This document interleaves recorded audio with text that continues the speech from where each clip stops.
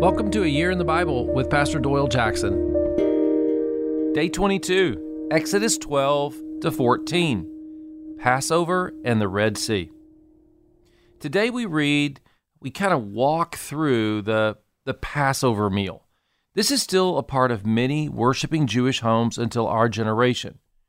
Christians believe Jesus celebrated this meal and established himself as the final lamb.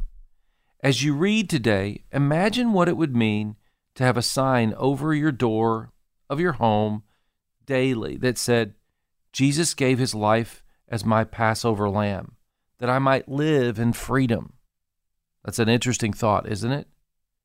Examine all the work it takes to believe in God and have a clean household. Don't take grace lightly. Read soberly and in humility. I believe Moses really wanted Pharaoh to repent for the sake of the people. Unfortunately, we all needed to see how hard and arrogant people can be, myself included. It does break Pharaoh a bit, but not into complete repentance. Exodus 12, 31 and 32. Then he called for Moses and Aaron at night and said, "Rise up, get out from among my people, both you and the sons of Israel, and go, worship the Lord as you said. Take both your flocks and your herds as you've said, and go. Bless me also." I like that. It's the darkest of night with death all around, and Pharaoh is still negotiating. You go, but I want you to bless me first. He's trying to negotiate the terms of surrender. That's kind of like me.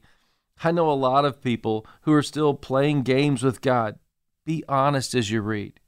Give God full rights over your freedom and how you live and worship him.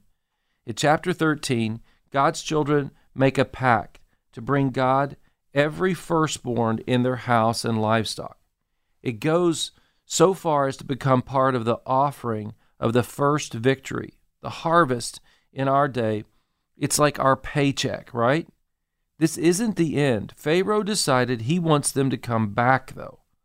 Like our nation struggles over the Civil War, he wants his labor force back. We end the day with God's mighty hand at the Red Sea, the dividing line like water baptism is for a follower of Jesus. As we stand here, Moses lifts the rod and the water opens and the people walk through. See, you and I are transformed by fully trusting God. Here's our prayer.